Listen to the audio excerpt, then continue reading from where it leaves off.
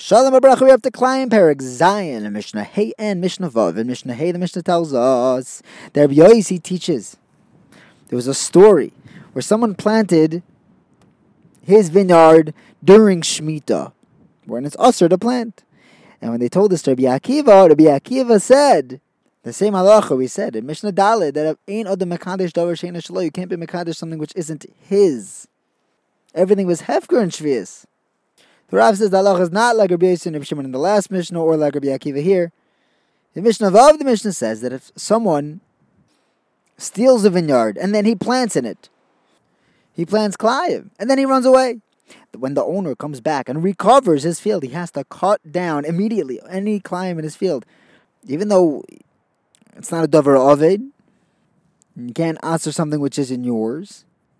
But there's a maras ayin issue. It looks like that he is retaining Clayim in his field. Even Chol HaMoed, he's allowed to go out and cut it down. That's how important it is to get rid of this Clayim from his field. Now, to what extent does the owner have to go to hire workers on Chol HaMoed to get rid of this Clayim? And the Mishnah says that he has to pay a third more than the usual rate. If the workers demand more, then the owner does not have to oblige and pay them that. And he can cut it down after Yom Tov.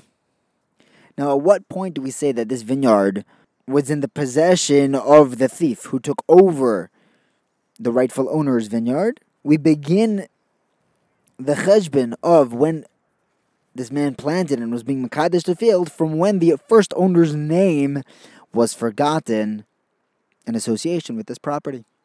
Thank you for learning with me. Have a wonderful day.